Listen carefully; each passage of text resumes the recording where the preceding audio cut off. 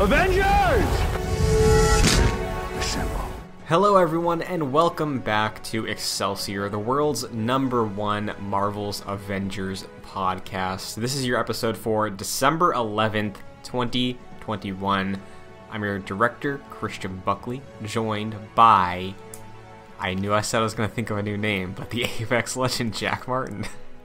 Excelsior, Christian. Happy 1 week away from No Way Home. Can you believe by the time we're recording this right now, we will have seen the film? Holy calamity. Insanity. I'm losing my marbles over this because I keep forgetting. It's like, oh yeah, I'm seeing you next week. I'm seeing Spider-Man next week. Doesn't feel like it's that soon. Are you handling it well? Yeah, I've had a lot of spider words muted on Twitter. Things still come my way. I haven't seen any like the new clips or anything that have released since the second trailer, so trying to avoid those as much as possible. Okay. But yeah, I've been, obviously we've been doing our Spider-Man rewatch. Kind of Funny has been doing a Spider-Man rewatch. I feel like everyone on planet Earth has been doing that. So I've been listening to some podcasts to get into the spirit of things. And yeah, it's honestly been a really great time. I'm still nervous about the quality of the movie, but I'm also kind of excited about the spectacle because it's definitely going to be a spectacle. Absolutely. And leading up to that, like you said, we've been doing our rewatch. That's going to be wrapping up in the back half of the episode today. We're going over Far From Home. That's the right name, right? Mm-hmm, yeah. It's never going to get better. It never will. Of course, the state of Marvel's Avengers as it stands right now, and a couple other Marvel headlines. But why don't we just dive right into it for the week? There's a couple new things going on in the game right now, and by new I mean old as hell, because the Red Room Takeover is back, baby! Oh yeah, let's recycle that. Genuinely though, this is the one thing I want them to keep bringing back, because it's so nice. I know you super went in on it, so you don't need this, but for me, who is lazy and can only like focus on something once in a while in a game, the fact that I can queue up into Red Room Takeover, I think room 2 or 3, with a single character and knock out a bunch of challenges to get some credits. This is what I need so I don't spend actual money on the game. So I'm glad it's back because we got a brand new character with Spidey. Can knock out those challenges with him. Hulk's not going to steal my kills. Good thing to bring back. No, totally. That is very nice. Ever since you brought up that when we got that, what feels like 10 years ago, I know. earlier this year. It's really nice to go back and play through it and like do some challenges. I always do, without Red Room Takeover being in effect, I always do And They're Back, where you start like, yep. I think either in like a suburb of New York or like over in New Jersey, and then the first area is like you have to protect 2 or 3 good guys when there's a whole bunch of drones at first. I always like do my challenges there and just reload the checkpoints. So it's nice to have the Red Room Takeover, and like what you said, you won't have your teammates stealing your kills.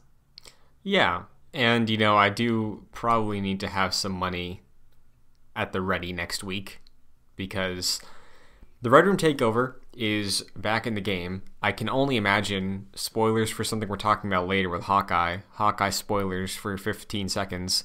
I imagine it's back because Yelena was in the new episode of Hawkeye. There's that Hawkeye nameplate event going on.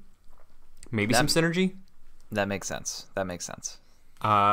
So one can only hope that next week we get to see a Tobey Maguire suit in the shop, but who's to say? Speaking of the shop, we got something in there that's pretty nice. We got a new Thor skin from Avengers 1. It's so good. It looks very nice. It's like, it's going back to Avengers 1, Jack. Mm-hmm. It's fun.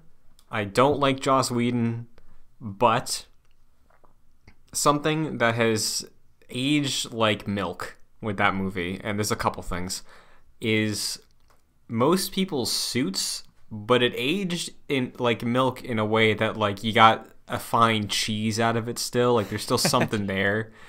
Sure. You don't have to toss it immediately. That's how cheese making works, I'm pretty sure. I think you're right. Yeah.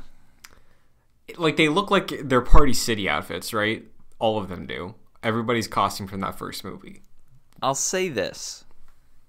They age beautifully for video game costumes. Yeah. Because video game costumes should kind of be ridiculous. Mm-hmm. And we said this about Captain America's Avengers 1 skin.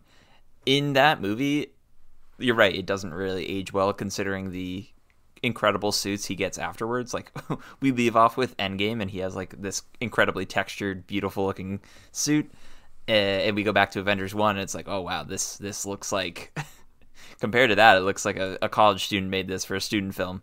But it's really fun to look at these in the context of a video game. And when this is on sale for 700 credits, which we now know that MCU skins do that sometimes, I will 100% be buying that.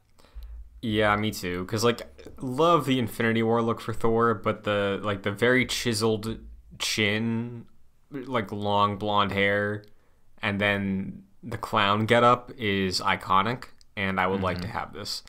So yeah, it's the cape and hair for me. Like, I love the cape and the Infinity War / Endgame suit in the game, but you know, he's got the shaved head. I want the long locks, and this is doing it for me.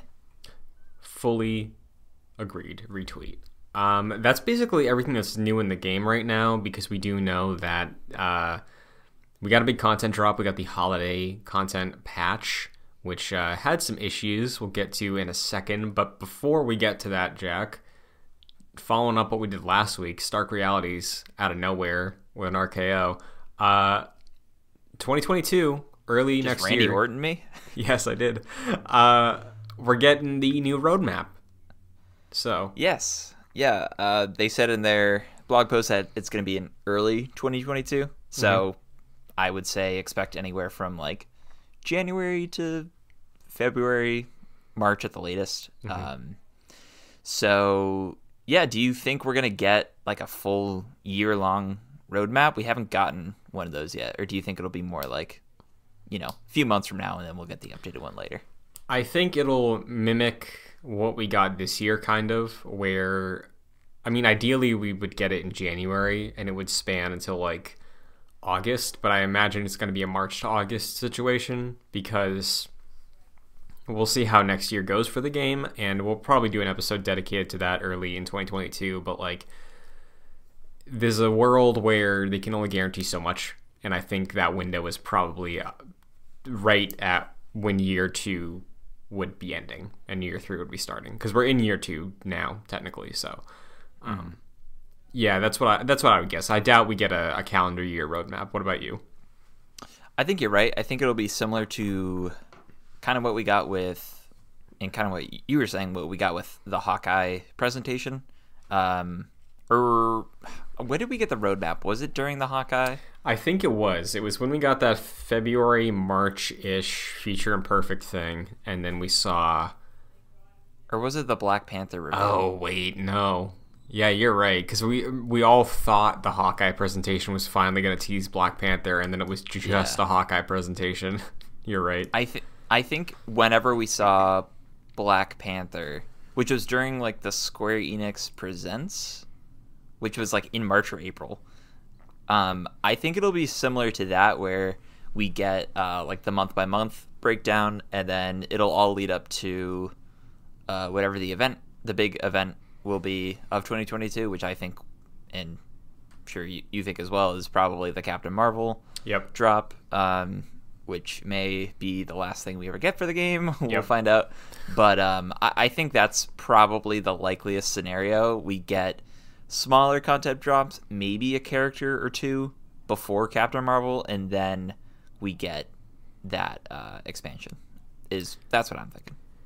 I think so too, and until further notice, that's what my expectations are as we close out this year.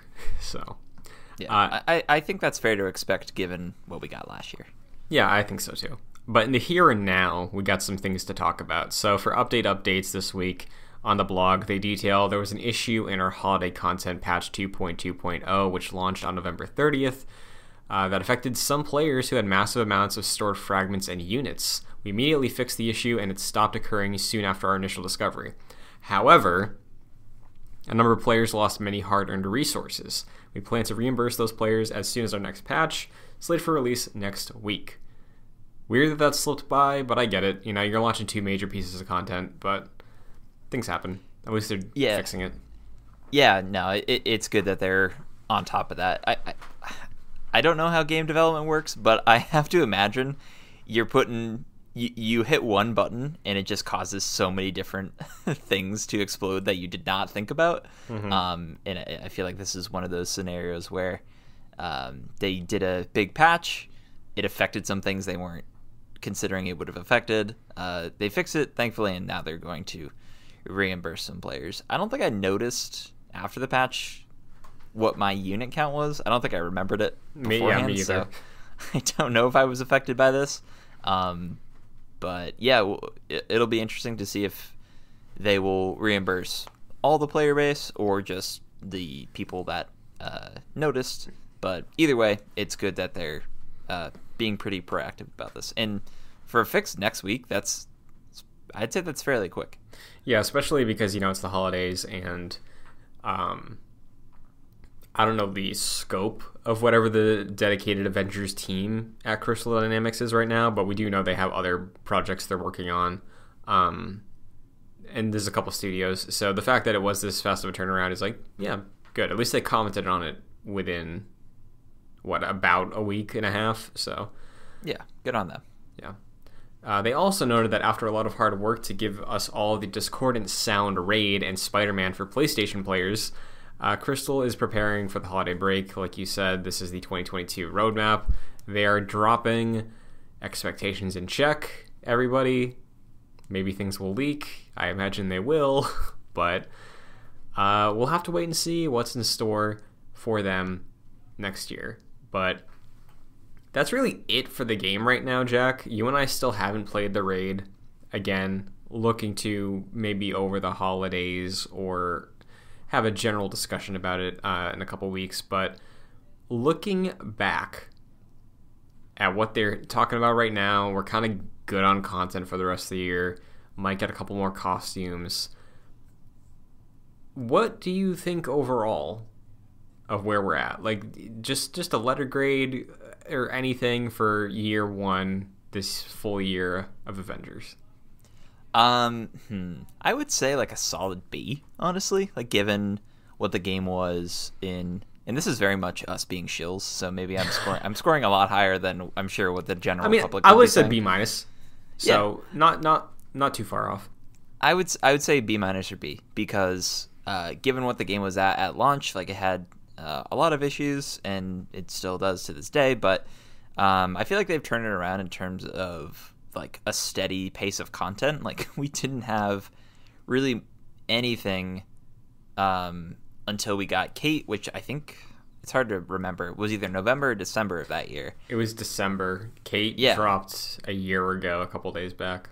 Okay, so yeah, that was 2 months after launch, and for this to be a live service game, that was too long. And then it was Hawkeye in March, and then some good things, some not so good things in the summer until Black Panther. And I feel like Crystal has been very communicative, especially this year. There's been a lot of good changes, and even with the bad changes, they came around and fixed those. Notably the like boosters or whatever. So it's been like certainly a roller coaster for this game since launch, but I feel like through the second half of this year, I feel like this game's been very good, especially with the Black Panther update and all the other little accoutrements throughout the year. So yeah, I feel like Imran Khan should say to Greg Miller that this game is in an okay spot. I think he should give him that. Yeah, I echo pretty much everything you just said. And the fact that, Guardians has taken up a lot of my time lately, but I do think Avengers is in an okay spot. I enjoy Spider-Man. I liked the Black Panther content. Everything they did, basically from the Monica villain sector to now, that I've experienced, I've enjoyed, kind of more than a lot of the other stuff I've done in this game. So I'm hoping that momentum carries through to next year. Obviously, there's still a bunch of things we'd like to see changed, but yeah, I feel okay right now as somebody who's invested a lot of time in this game, you know? Yeah, so. I feel like I'm closing in on the 300-hour mark. Yeah, I got to be inching my way there too, so. Yeah. We'll see. Oh, go ahead. I was going to say, speaking of Spider-Man, I know I'm jumping ahead a little bit, but Spider-Man came out for Fortnite recently. And yeah, dude, that's... Mm-hmm. It's very unfortunate because the swinging in that looks incredible for Fortnite. Like, of all games, the swinging is just amazing in that, and the swinging is just not so good in this game. So it's just Marvel's Avengers can't catch a break. Yeah, and why don't we transition to Meanwhile, because I did want to shout this out. Guardians of the Galaxy won Best Narrative at the Game Awards the other night, so I think well deserved. Did you see the GIF they posted? I did, yeah, that was very nice. It was, what's the name of that YouTube video? Do you know? Oh God, I don't. It's like greatest rap battle of all time or something, or epic rap battle maybe. Yeah. Where the kid is like rapping really horribly, and everyone behind him is just in on the joke. Yeah. And that's what they parodied. It was awesome. Yeah, I really like the trend of games using their character models to recreate popular internet memes. Yeah, it's so fun. It's very nice. Naughty Dog does that a lot. Yeah, true. I remember the God of War ones. It was a huge tidal wave of those. But, oh, true, yeah. Marvel didn't really show up in terms of announcements last night, but there was some DC stuff, you know? There was that Wonder Woman game that got announced. There was gameplay for Suicide Squad Kill the Justice League, and I can't say I like what I saw of that, but while I was watching the Suicide Squad gameplay, I'm like looking at Harley Quinn use her grappling hook everywhere and like Deadshot using his jetpack. I was like, man, sure would be great if Avengers controlled anywhere near how that looks to control, you know? So. I really wonder about that game, especially with comparisons to this. Yeah. Because, like, Crystal Dynamics and Rocksteady are, like, very acclaimed studios, and they're both taking on this new genre that they weren't, like, familiar with beforehand, so I have a feeling we're going to be in a similar boat with that game, in my opinion. I think so too. I think conversation-wise, it's going to be less about like, oh, they're trying to be Destiny, and more just like, all those characters look like they played the exact same. So like, that's my thing where I'm like, yeah, you're going to have an ultimate, but like, that's what this game's problem was on a bare bones level, because I do think Avengers' strength is having the kits you can spec out. That looked like, oh, they all have a gun, and they all can hover. So the moral of the story here is root for the underdogs, because Guardians was the best Marvel game of the last 2 years, and Gotham Knights has my excitement for DC projects right now. So yeah, I'm hoping for that one. Hell yeah. Well, there's a couple other things going on in the greater Marvel universe. While we're on the topic of games, Insomniac, surprise, surprise, added 2 new Spider-Man suits to Spider-Man Remastered on the PlayStation 5. PS4 owners, you don't get the suits. I know the last drop they did for like the Amazing Spider-Man suit and a couple others came to PS4, but for some weird reason, I think they said the lighting is the problem. Which is like, it's sure, marketing. It's like you just want to start getting people excited and giving them a reason to buy PS5s, you know? Yeah, especially considering there's a PS5 stinger at the end of like every Spider-Man trailer now, which I think is hilarious. Yeah, so unfortunate for the me's of the world that do not feel the urge to buy a PS5 yet, but the suits are quite cool. Which of the two do you like the best? So it's the black and gold one, right, from No Way Home, and it's also, what's the second one? It's the one that looks like a hybrid of his Far From Home suit with the Iron Spider, but gold. Oh, right. I love that suit. That I think looks great. I really like the black and gold one. I think it's very striking. Like, obviously, it's not the Venom Spider-Man suit that we're all familiar with, or the symbiote Spider-Man suit that we're all familiar with. But I think it looks really cool in terms of like the context of the MCU Spider-Man suits we've had so far. It's very different. I think people have speculated it's his suit inside out, which I think would be really cool. And if not, it just looks really cool. So yeah, this will definitely have me popping in and swinging around for a little bit with these.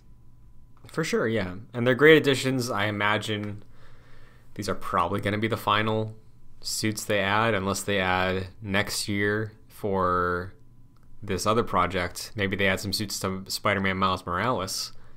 Because we learned 2022 holiday.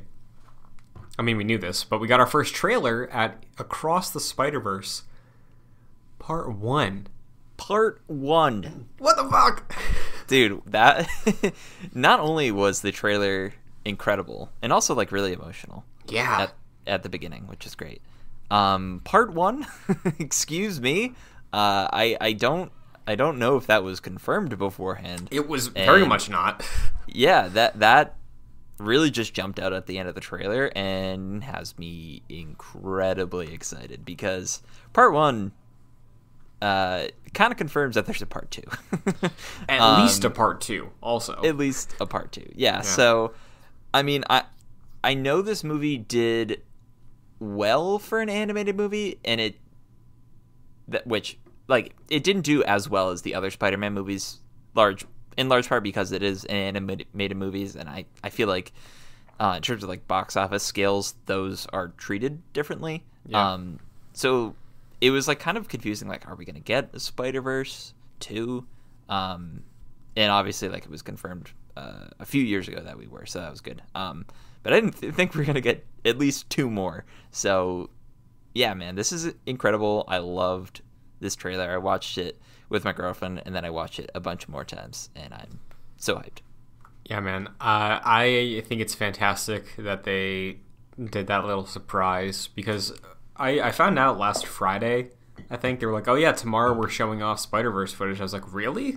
Why?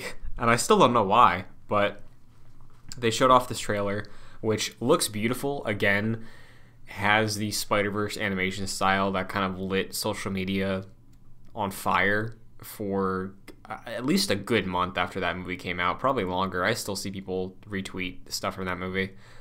And it looks like they're experimenting with some other visual styles as well, because like the trailer sets up Miles interacting with Miguel O'Hara, who is Spider-Man 2099, played by Oscar Isaac, and dimensions are being traversed. It looks like maybe these other dimensions might have their own specific art style, which I think is an awesome idea.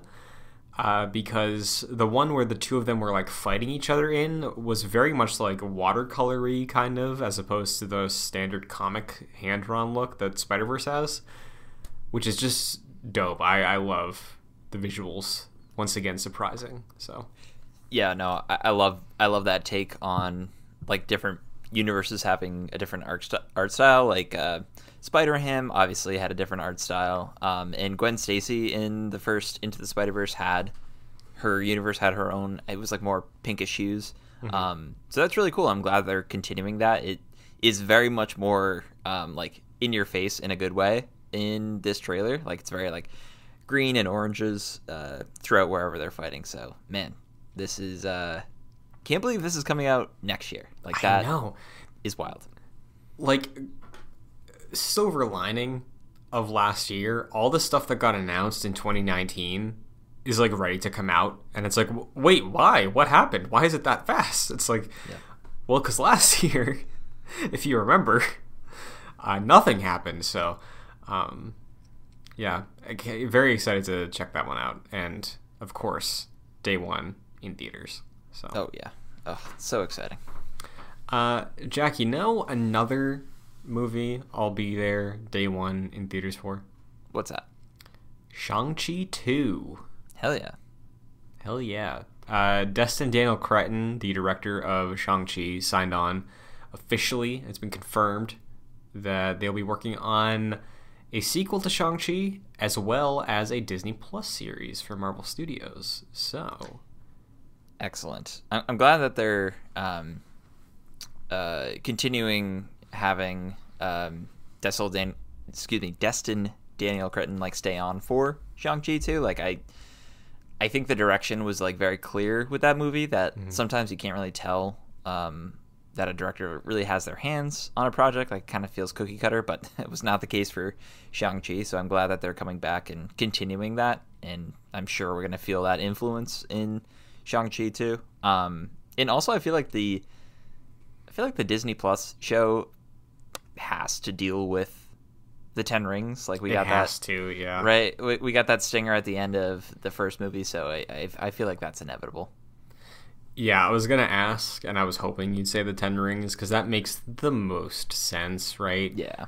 I remember there was an interview post Shang-Chi's release, I think, about Tony Leung saying he'd be interested in, like, exploring more of the Mandarin. So, like, I'd also be super down for a limited series, like 5 episodes about his character and his history, sort of. It would be very cool, but yeah, I imagine Ten Rings is probably the way to go. And honestly, they could explore the Mandarin through a Ten Rings show. Maybe not like presently, because I imagine they'd be progressing the plot where we leave off in that post-credit scene. But you could explore the influence he had, his legacy, some flashbacks maybe. I'm sure there would be some interesting stuff to explore. I think I said after the movie, I'm not so excited about following up with the Ten Rings, at least right now. But I hope they convince me otherwise. Yeah, I think there could be absolutely room to explore this more anti-hero group through a project like this. Because if we look at like the other, what feel like far out announcements and shows we're getting that are not new IP for Marvel, but like exploring a character or a group that haven't been in the spotlight, right? Or like haven't had a specific character to spin off from. Like, I'm not talking the Hawkeyes or the Lokis of Disney Plus. I'm talking about like the untitled Wakanda show that's going to be about that cast, like I think those IP, if we want to call it that, are some of the ones I'm more excited for that are new, as opposed to maybe other characters I just don't have a pulse on, right? Like as we've been watching Hawkeye, I'm interested to hear about Echo, but I'm worried that Echo is just going to become like the Daredevil and Friends show, so like, true. We'll see what happens. Totally.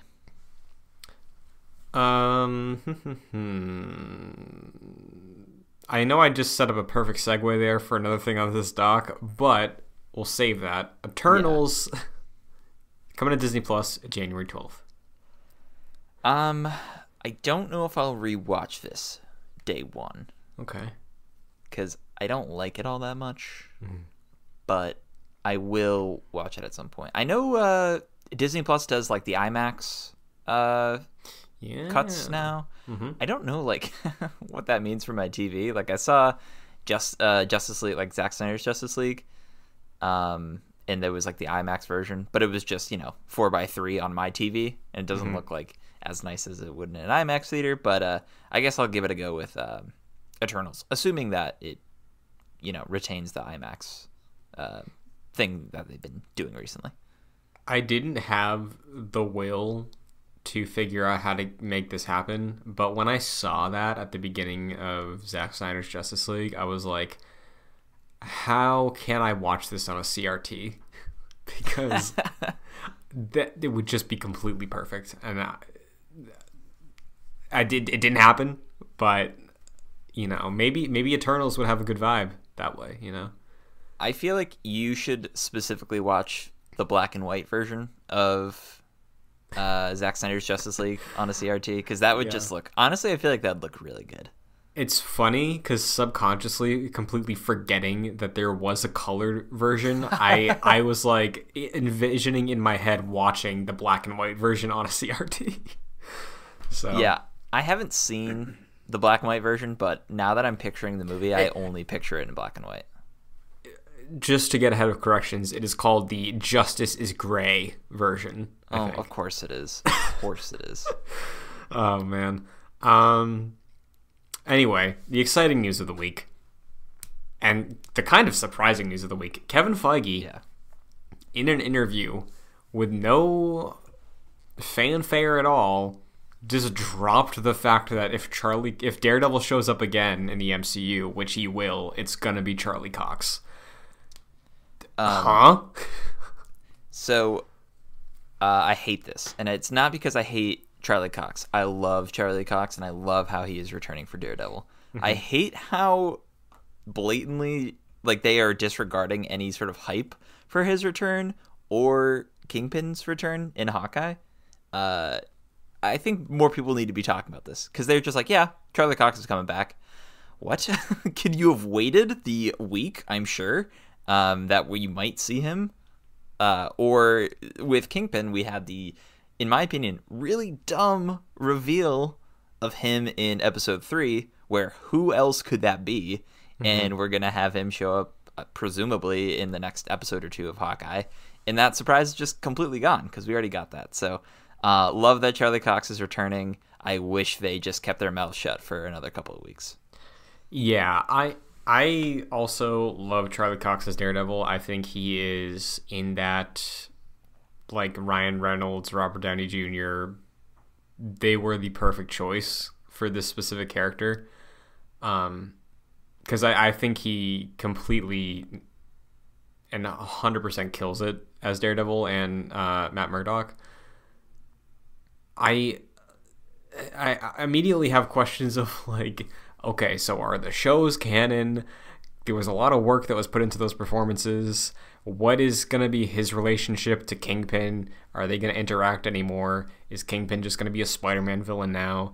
I have a lot of worries about how it'll be handled out of respect for what the shows have done before. If they're hitting a reset button, I'd be down to just have a new season of Daredevil, but I have a lot of questions. I'm just happy he's back.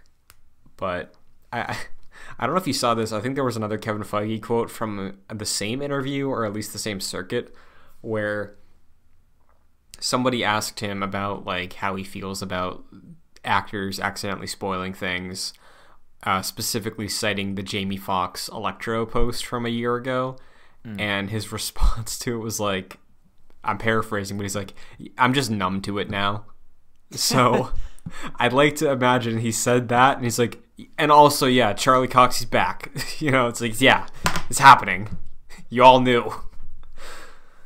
I was thinking about this today. The more, and I'm sure you probably feel the same way, the more I get into Marvel, specifically the MCU, the more I follow it, the more it's kind of ruined for me because of all the leaks and everyone spoiling it, and no one being chill and just not talking about things that they're not supposed to talk about.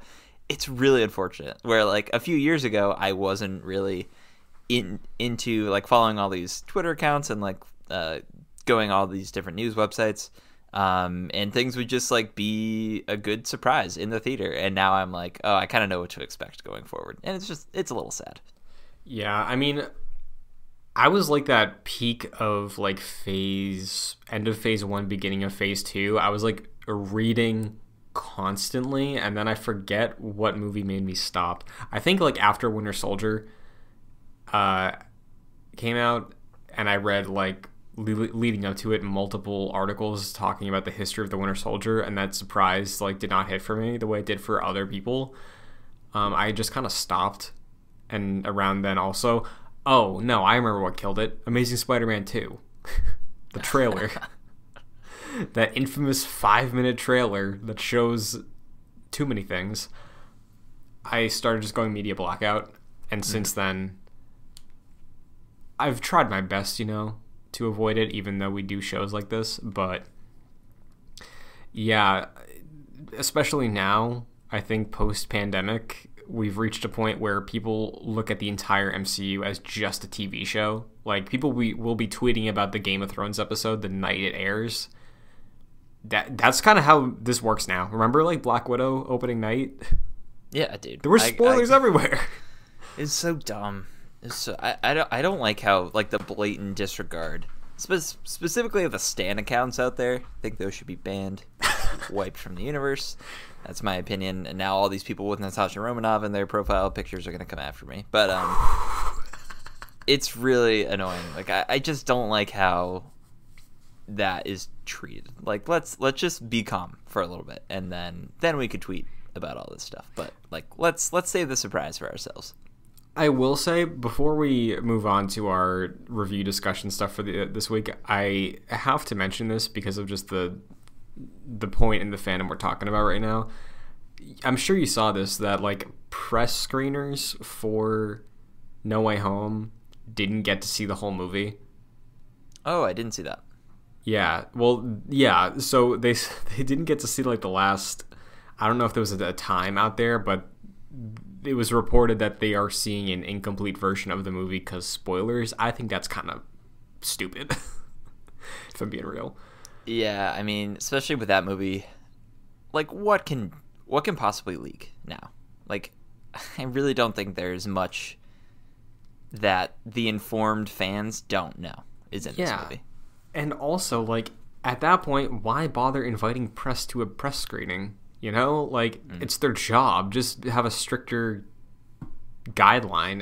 I remember there was the NDA talk after the Eternals leak, but, like, don't invite that person again, maybe, and you'll be fine. Because I think that's the only time, at least in my years following all this stuff, that a member of a press screening leaked something major from a Marvel Studios project. So, like, this feels a bit extreme and kind of unwarranted, but I don't know.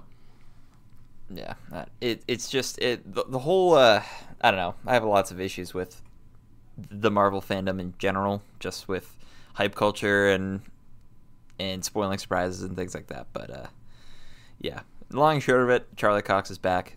That's very exciting. I have a very strong feeling we're going to see him very soon. Yeah, in maybe 7 days, 6 maybe. Yeah. Oh boy. Well, with that, why don't we get to our discussion on this week's episode of Hawkeye, episode 4? Yes. Spoiler free, I guess. I mean, I don't know how much there would be to spoil this week, but, well, there's a funny thing that happened with this episode on the internet this week. I'm sure you saw, with a certain actor spoiling their appearance. Yes. Spoiling, I say in quotes, but, like, yeah, what did you think of episode 4? I liked episode 4. I think I liked it more than 1 and 2. Not as much as 3. Overall, I think the show is kind of falling flat for me. Like, it's very much a standard. I was thinking of it similarly to Black Widow in a way. Like, it's very much a standard MCU fare where you pretty much know where this thing's going and nothing can really surprise you. And it's really existing to get a new version of a character we already know off the ground. In this instance, it's Kate Bishop, and in Black Widow's instance, it was Yelena Belova. So I think they're very similar in that regard. But I did enjoy this episode for what it was. I thought we had some decent action scenes, and also some really emotional scenes, especially like in the middle of the episode. I still hate the Jack and Kate's mom plotline, which unfortunately is like a very central plotline to the show. But yeah, I did enjoy this episode. I have a feeling that the finale of the show is probably going to be the worst of the Disney Plus shows, just because I don't really love this show right now, and the final episode usually isn't good. So that's where I'm at with the show right now. But what about you? So I'm still enjoying it. I think it is upper mid tier of Marvel at the moment. I'm looking at it like I think it isn't as messy as Falcon was, but I think Falcon is still a stronger show. But this is just fun all around for the most part, and I'm still enjoying it. I obviously love Kate and Haley Steinfeld filling in that role that you're talking about, and I think this is just another episode that's evidence of what you just said, of just the reason this show exists is more so to pass a torch to a new generation rather than fully wrap up the old man story. Where, like, I think wrapping up Clint and, like, the direction they've been going with the show so far, it's fine, you know? I'm definitely more interested in the Kate stuff. I think the show has been pretty consistent so far, and I think this is another episode that just makes me feel like, yeah, I know what I'm getting every week. That's not as fun as something like a WandaVision or a Loki, but yeah, I think it was a solid episode, and it just makes me more excited for the future of Hawkeye and Hawkeye's role in the MCU, mainly because of spoilers. Okay, Yelena showing up again, or for the first time, beyond Black Widow, where I kind of just hope that season 2 of Hawkeye is the Florence Pugh and Haley Steinfeld show. So that would be amazing. That's a really great pitch. Yeah, I'd be down for that. Yeah. See, that's another thing of, surprises not hitting. Like, I don't know if this was supposed to be a surprise because she was teased to be, like, going after Hawkeye at the end of Black Widow. So, like, I feel like everyone kind of knew she was coming in, but her coming in with the mask on and then it being revealed that it was her, it's like, well, yeah, of course. So, yeah, it's just another instance of, like, the surprises not hitting in this show. But I think I like what you said of this sort of being just kind of more of a fun show and not having as much importance to the greater MCU, which I think is really fun to have. And I like having those sorts of projects in the MCU where it's not like, hey, this is not like an Avengers level threat or anything. This is just some dude trying to get home for Christmas and, like, getting wrapped up in these shenanigans. And for the most part, it's fun.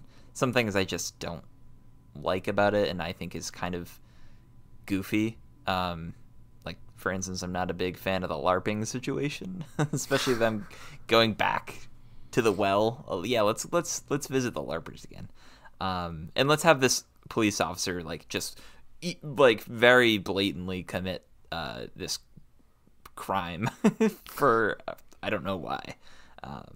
It's just there's some silliness to the show, but it's fun. It's very light. I think it's like, as much as any of the MCU projects are just popcorn, I think this is definitely like, one of the more popcorn shows where it's like, yeah, some stuff is like kind of goofy, but it's a decently fun ride.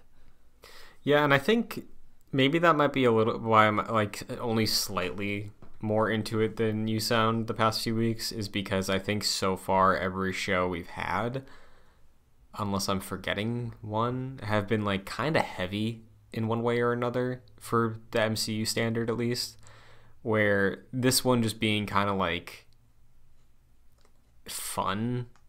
Like, obviously there's like some storylines going on underneath it all, but like every week it's like, yeah, it's just a fun scenario, these characters bouncing off each other. It's kind of refreshing in a way, and it feels low stakes in a way that I appreciate, where like WandaVision and Loki both felt like super consequential for things. Falcon, maybe not consequential for the entire MCU, but like its subject matter was very heavy. This is like on the level of why I love the Ant-Man movies in a way. Oh, yes. I think that I prefer the Ant-Man, at least probably the first one, at least, more than what the show's been doing so far. But if they can coast with this level of, entertainment for the final episodes, I feel pretty good about it, I think. Yeah, I like what you were saying about like mid-tier Marvel. I was thinking in my mind like this might fall around like where like Ant-Man and the Wasp sits for me. Maybe a little bit lower because I I love that movie unabashedly. But yeah, it's that sort of feeling where it doesn't have this grand scale to it, and it's not all too important. It really is more about the character moments. And I think this episode, probably more so than the other episodes, were really good at building the relationship between Kate and Clint, specifically like their conversation during like the Christmas movie marathon. I really liked that, and I liked that sort of bonding situation where, for the most part, like Clint has been very reluctant to hang out with Kate, like understandably so. But as the audience member, like you want them to, be best buds. So it's nice that they're becoming better friends. I know, obviously, at the end of this episode, they're at their lowest point, but that's obviously going to change in the next couple of weeks. Yeah. So we will, of course, see how that goes moving forward. Any other final comments on this week's Hawkeye before we move on to Spidey? I don't think so. I think it was good emotional points and some good action as well. Solid. Well, that brings us to our final episode, talking about a Spider-Man movie leading up to Spider-Man No Way Home. This week, we rewatched Spider-Man Far From Home, the 2019 MCU movie that followed up Endgame, the final film / project in the Infinity Saga, which is always weird to think about. Yeah, like this was the final Phase 3 movie, which feels very strange. Feels like this should have been like the first Phase 4 movie, but oh well. Yeah. It's weird that's on the Marvel Studio side, they treat this like it's an epilogue to a lot of things, where it does feel like it should be, like you said, that launching pad. And when you look at it, I think on paper it is. It's just a weird way to frame it of like, yeah, this is the final chapter. But yeah. History with this movie, as we normally have done these past few weeks. This is the most recent one, I think, that we've talked about. So what is your history with Far From Home? Yeah, so this came out when I was in Amherst, the town that Christian and I went to college in. And it was like during the summer, so I was like working like a summer job out there. And I think this came out on a Tuesday, if I remember. It was a weird time. Yeah, it was weird. So no one was like around to go to the movies, so I went by myself, which I often do, like just normally, because I think it's fun. But yeah, I went by myself. I got both the popcorn tin and the soda cup for this movie, which I don't regret because I think they're really cool. The popcorn tin has like the mask with all the stickers on it, which I love. And I came out of this, and when we reviewed it for our first Far From Home, like Excelsior review, I was not as hot on it as I think a lot of people were. It was really silly to me. Like a lot of the points were, especially in the first half, like the movie was, a little too jokey for me. And that's still an issue, but I've since come around. When I got it on like Blu-ray, I watched it at some point in the pandemic. It could have been in 2020, it could have been last week, I don't really remember. But I remember enjoying it a lot more than I did in theaters. Still don't enjoy it as much as some of the other Spider-Man movies, but this is a fun one. What about you, Christian? Yeah, so historically, I've been very positive on this movie. This was the final episode we recorded, was our review for our initial run back in 2019 of the show. Right. Yeah. So, as far as this movie goes, I have never understood some of the like typical Tom Holland haters critiques of the movie, like the people that never hear him out always throw the same stuff at Far From Home. And every time I revisit it, I've watched this movie twice this year. Once like sometime over the summer, and then again for this rewatch. I truly don't understand it, because this entire movie, the purpose of it is like showing rather than telling the idea of a core element of Spider-Man's character, where it's about great power, great responsibility. I think the problem is that a lot of these people just want that to be said, because that is the thing he lives in this movie. He wants to give up his responsibilities. He does, bites him in the ass, and then he has to own up to it, and he still gets punished. And at the end of the day, that's like one of the core pillars that I love about Spider-Man as a character. And it's why, spoilers, I like this more than Homecoming, because it feels more like a Spider-Man movie to me, despite taking place in Europe. That's kind of the thing I took away from this viewing that I actually really liked, was after the events of Endgame, after the death of Tony, like, he is very hesitant to be anything more than just a neighborhood hero. And I love how eager he is to just take a break. And I was thinking, before I watched this, I was like, do I like that? And then I watched the movie, I was like, oh yeah, that makes total sense for his character to be like, I kind of need time away from Spider-Man because of everything that has happened. And we don't really see that in... Obviously, we saw that in Spider-Man 2, but that was like more so a choice of where Peter was at in his life rather than like what happened to Peter and like the circumstances outside of his own character. That we see in this movie, and I really enjoyed that. I liked how most of this movie he just wants to be Peter Parker. I kind of love that. Plus, he's a kid, and I think that's a thing people forget constantly, is that we're stewing with this version of Peter Parker where he's still like 16 or 17 supposed to be in these movies. Like, he's still very, very young, and a natural response to like your mentor dying in front of you and yourself dying because of who you are as a hero, and then coming back to life after 5 years, like, maybe wanted to take a month off. Realistic for a teenager, right? Like, I think that is like, context matters, and I think that's lost on a lot of discussion about MCU Peter Parker and Spider-Man. There's absolutely valid critiques to be had against these movies and portrayal in this movie even, but like, to me it is refreshing because it does still feel like I feel like I'm watching a Peter Parker story and a Spider-Man story where he's trying to make the right decisions for himself and it doesn't work out for him, and when he does make the right decision, it also doesn't work out for him. And a lot of that is tied to how much of this movie rests on his relationships with people. A lot of it is about Mysterio, which we can get to. I'll say, or let me ask you this. What is your biggest detractor with Far From Home? The first half of the movie.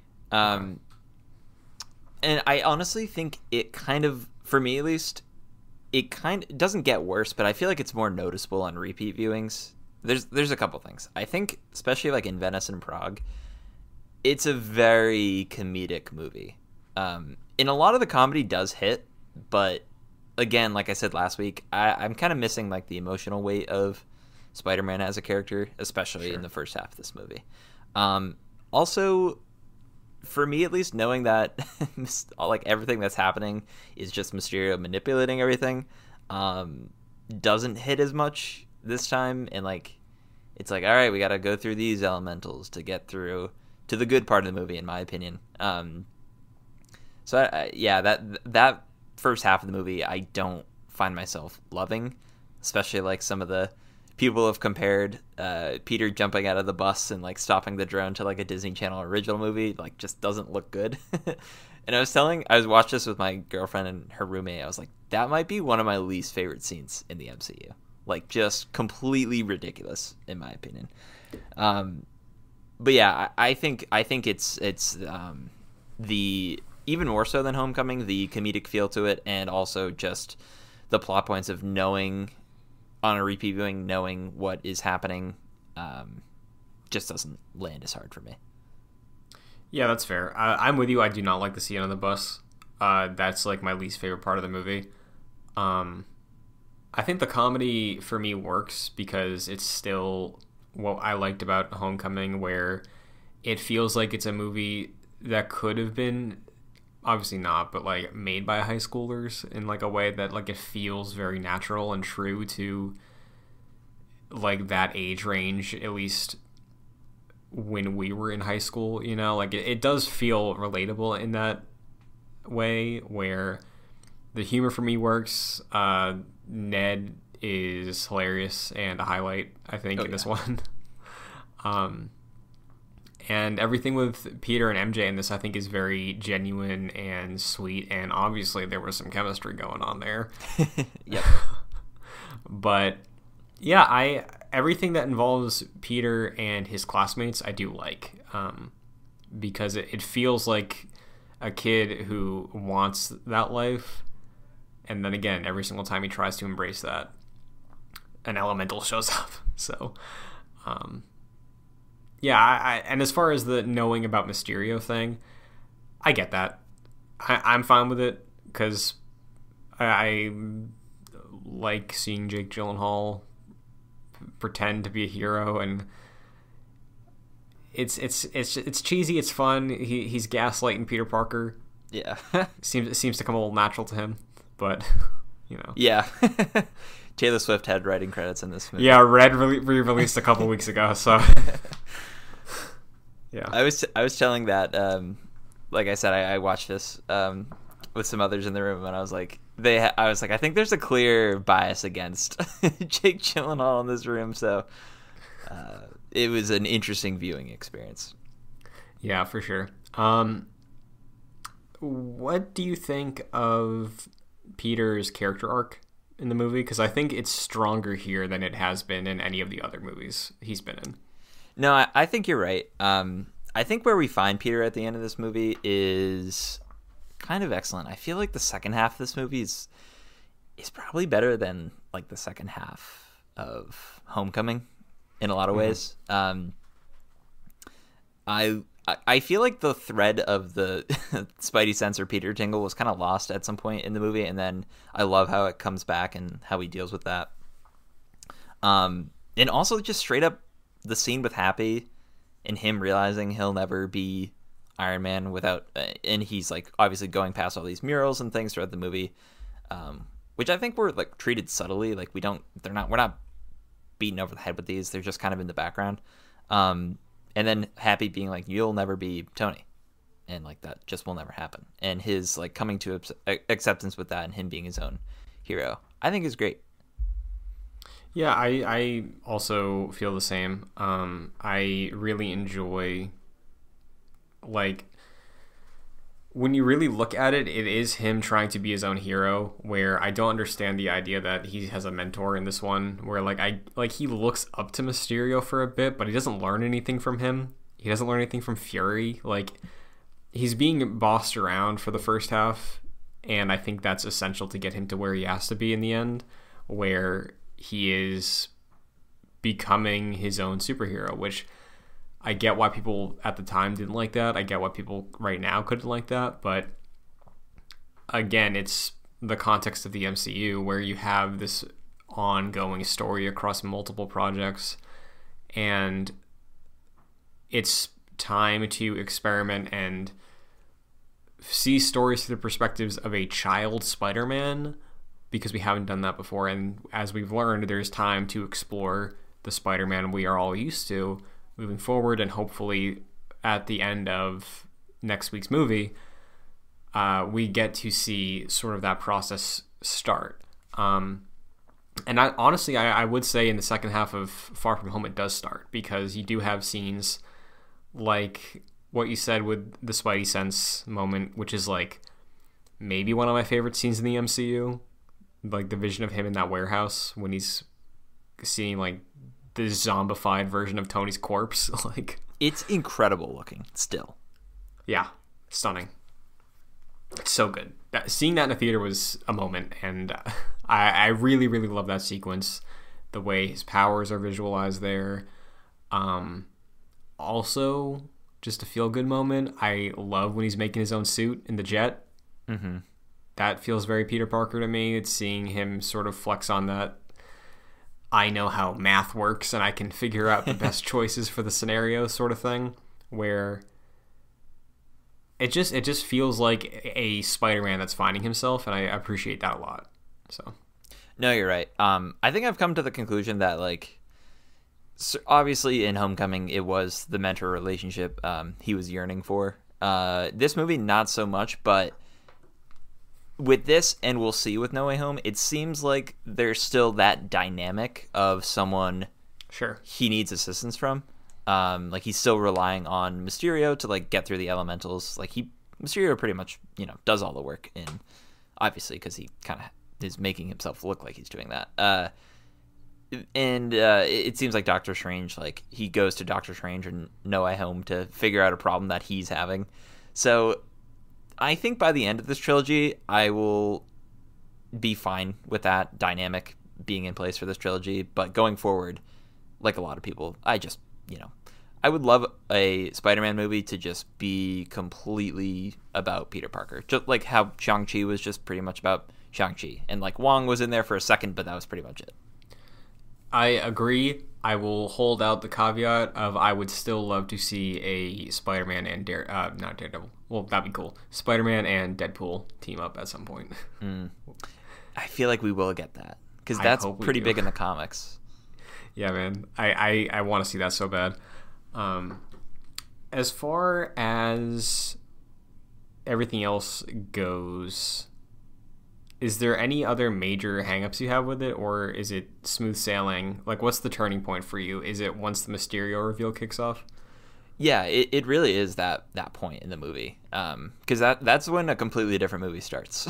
Really, sure. Like, I honestly kind of love that bar scene. Like, once we get the turn, everything after that I think is great. I think it's like some of the best Spider-Man stuff that we've seen. It's just everything leading up to that point for me drags, especially on repeat viewings. But yeah, I love even like the end scene fight. I think there's like a lot of kinetic motion to what Peter's doing, even though he's fighting a bunch of drones. He's swinging around and doing a lot of interesting stuff in terms of action. Like some of the dialogue that the characters have at the end, especially like in the like fort or whatever, I think is fun.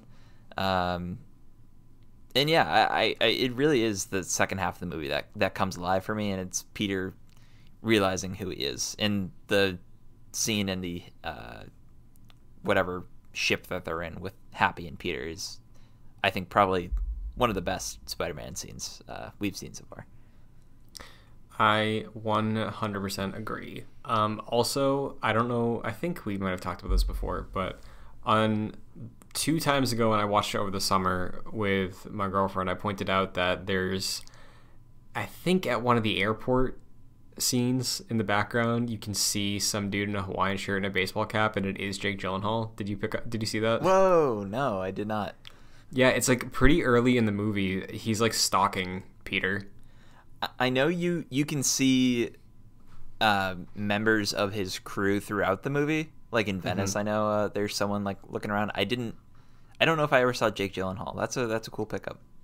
Yeah, so it's pretty neat, just knowing that there are the seeds there. I wish, like, still revisiting the Vulture twist is like, maybe it doesn't hit the same way, but like you feel the way it's supposed to hit. And I think the reveal here, maybe it's because we all knew or went into this expecting Mysterio to be bad, because you remember the marketing was like, Mysterio is this new hero on the block, right? Yeah. We all expected that to happen, and then it happened, and it's like, cool. He's a villain, nice. No, yeah. That's another thing that is a hang up for me, where that is not a surprise, right? And you nailed it. Like, everyone came out of Homecoming being like, I cannot believe they did that. And the surprise here was not a surprise. Like, if you know anything about Spider-Man, you know that Mysterio is one of the villains, right? So this just wasn't a surprise coming out of it. And I think all the special effects, and we can get into Mysterio like more in depth, were great, and that justified him being in this movie. But the surprise itself was not good. Yeah, I think Mysterio on his own, though, is maybe one of my favorite Spider-Man villains we've seen so far, because he's not written in this way that feels like he's like on this crusade. He doesn't have this like holy mission he was looking to achieve, and Spider-Man stands in his way or anything like that. Like, he's just kind of a scumbag that just wants to manipulate this kid and become this celebrity. And I feel like that is a very specific type of character that we haven't seen as a villain in a Spider-Man project so far. And I like that a lot because he just seems like a guy. He seems like a tech bro that was fed up with something and wanted to act on it, you know? Yeah, he's scary because of how manipulative he is. Again, seems to come very natural. Yeah, it really does. But yeah, honestly, like I do feel like his character is a really great Spider-Man villain, and it's really cool how they nailed the Vulture and Mysterio of all characters. I know. Like they got the those are, I would say, like B or C list Spider-Man characters, and they absolutely nailed them. Yeah, I 100% agree. And everything he does when he is a acting villain to Peter, like in the last 30-ish minutes, every time he's interacting with him, the scene in the bar too, just the way that like the performance comes out more of like how much of a psychopath this guy actually is. It's just, obviously Jake Gyllenhaal's a fantastic actor, so like it comes out very, very well with the surrounding cast. But all too well, Jack. Oh man. I guess with that though, would you like to slot him in our villain ranking, and then we can get to our overall rankings? Yeah, let's do it.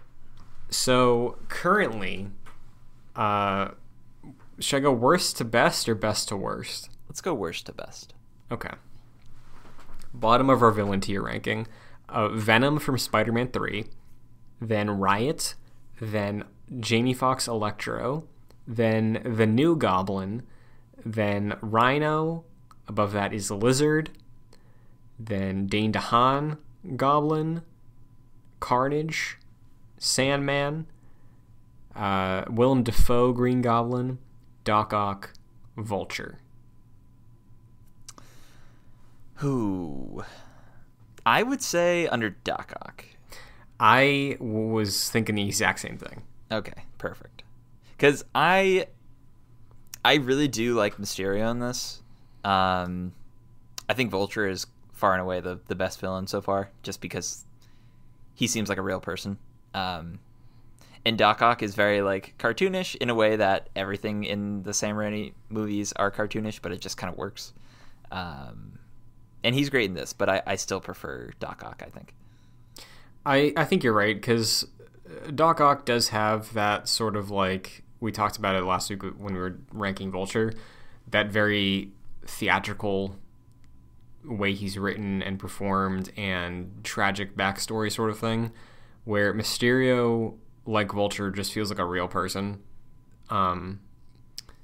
But I do, maybe it's nostalgia, but I do really enjoy the way Doc Ock is written and portrayed as a villain. So yeah, I did too. I think we nailed that. Agreed. The last thing I'll say about Mysterio, and I have a question I want to throw your way. We have a very notable thing with Spider-Man in that the Sinister Six exist. Mm-hmm. With No Way Home, we have 5 prominent villains, and we all know for sure there's no way Sony and Marvel saw they had 5 out of 6 villains ready, and we're like, you know what, maybe another time. The Sinister Six are absolutely going to be the villain force in No Way Home. Do you think it's going to be Vulture or Mysterio as that 6th? Because every time I rewatch this, I'm more and more sold that Mysterio is not dead. Like, oh, he's definitely not dead. Yeah, he's totally alive. Because the thing is, the way that Daily Bugle video is shot too, in the end, he looks the way he does at the end of that fight. Mm-hmm. And he didn't have time to record that because Peter was there the whole time. Like, that dude's alive. So, who do you think? What makes more sense for you as the 6th member? Because we need a Tom Holland Spider-Man villain in that group. I think Mysterio makes more sense. I do have a feeling that a movie called Spider-Man Sinister Six would make a lot of money. So I think No Way Home would probably be a tease of that, in the same way that's going to be a tease of a live-action Spider-Verse movie. Sure. But if we do see a sixth villain, which is probably likely, I think it's more likely to be Mysterio. That being said, that would be way too much going on in this movie, even though there's already a lot going on. So might as well just add another cherry on the other 10 cherries. Because I think it would make sense for either of them in a way. I'm less sold on Vulture because Vulture feels like there's more of that personal connection between the two of them. Mm-hmm. Where, like, ask yourself the question, why are all of these villains attacking this random Spider-Man guy? Is it just because he's Spider-Man? Or is it because Mysterio, who has no powers, sees all these people who should hate Spider-Man, and he's like, I got away with words, you know? My ex-girlfriend feels this way. My arch nemesis feels this way. I could sell these people on something. Yeah. I think it'd be cool. Yeah, so. I think if we do see a sixth, it's probably Mysterio. Well, I'm glad we're on the same page. Because we're about to not be. Where do you rank Spider-Man Far From Home? So, yes. So there have been 10 movies. Number 10 is Spider-Man 3. Number 9 is Venom. Number 8 is Venom Let There Be Carnage. 7, Amazing Spider-Man 2. 6, Amazing Spider-Man. 5, Spider-Man 1. 4, Spider-Man Far From Home. 3, Spider-Man Homecoming. 2, Spider-Man 2. And 1, Into the Spider-Verse. What about you? So the bottom half of our list is identical up to Spider-Man 1 at number 5.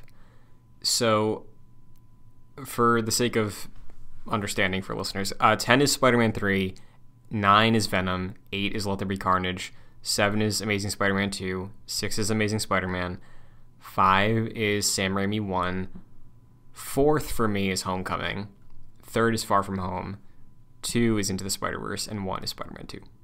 Very cool. So there it is.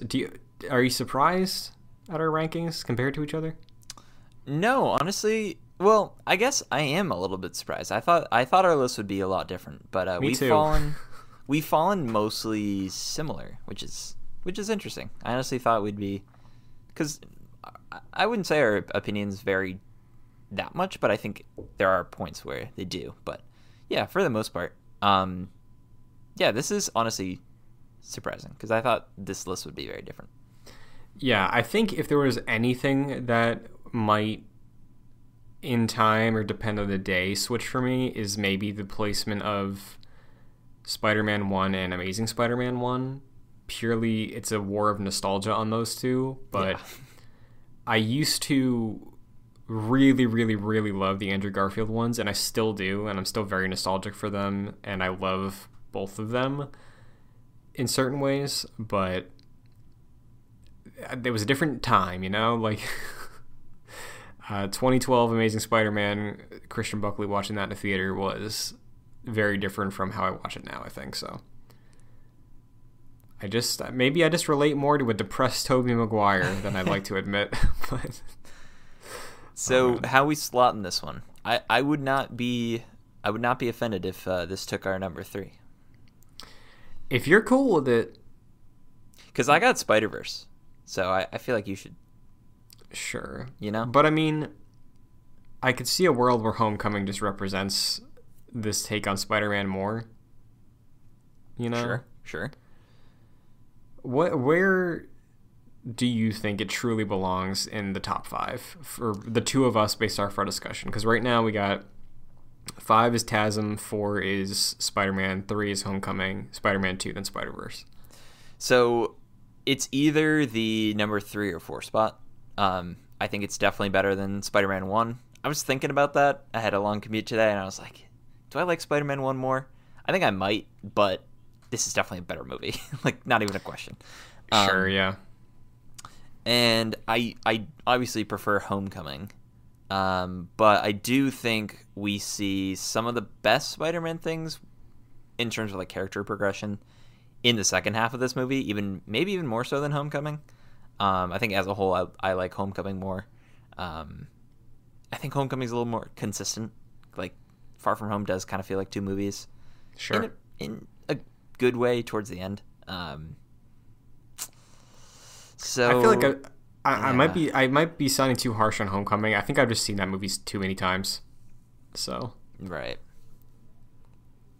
I'll leave it up to you. Your decision. I think I think we should put Far From Home at the number 3 spot.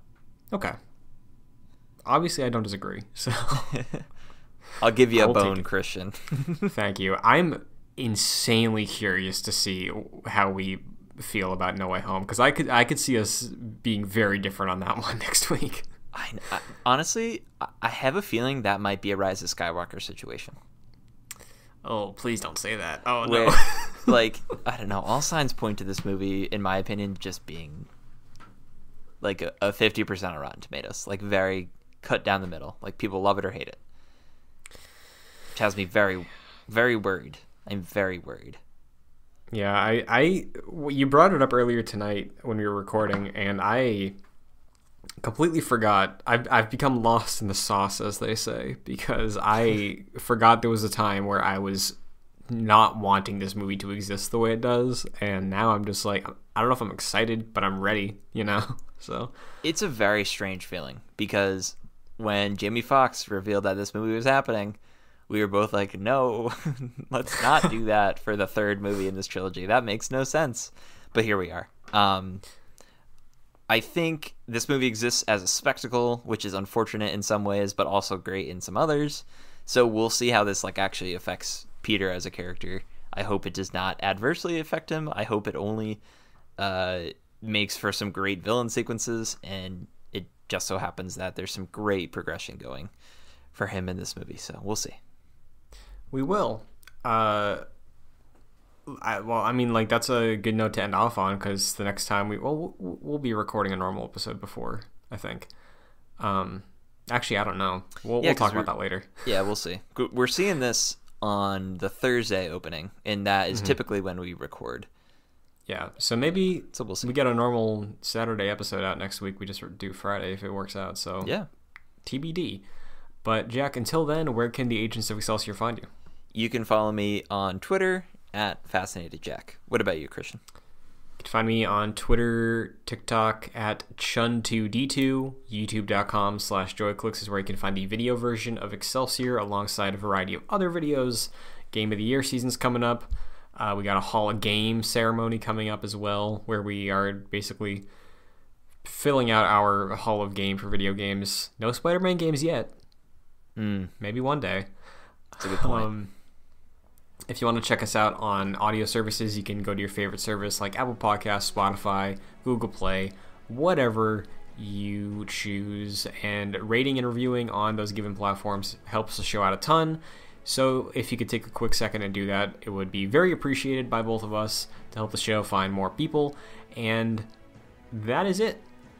Patreon.com/JoyClicks also exists. You can support the shows there at the $1 and $5 tiers. $5 will get you producer credit on every show we do, including this one, like Aaron Easton and Charles Applin. So thank you very much. And that is actually it. So next time you hear from us, we will have seen Spider-Man No Way Home. Hope you all enjoy it. Stay safe out there. And until next week, Excelsior, it's pizza time. Excelsior, it's pizza time.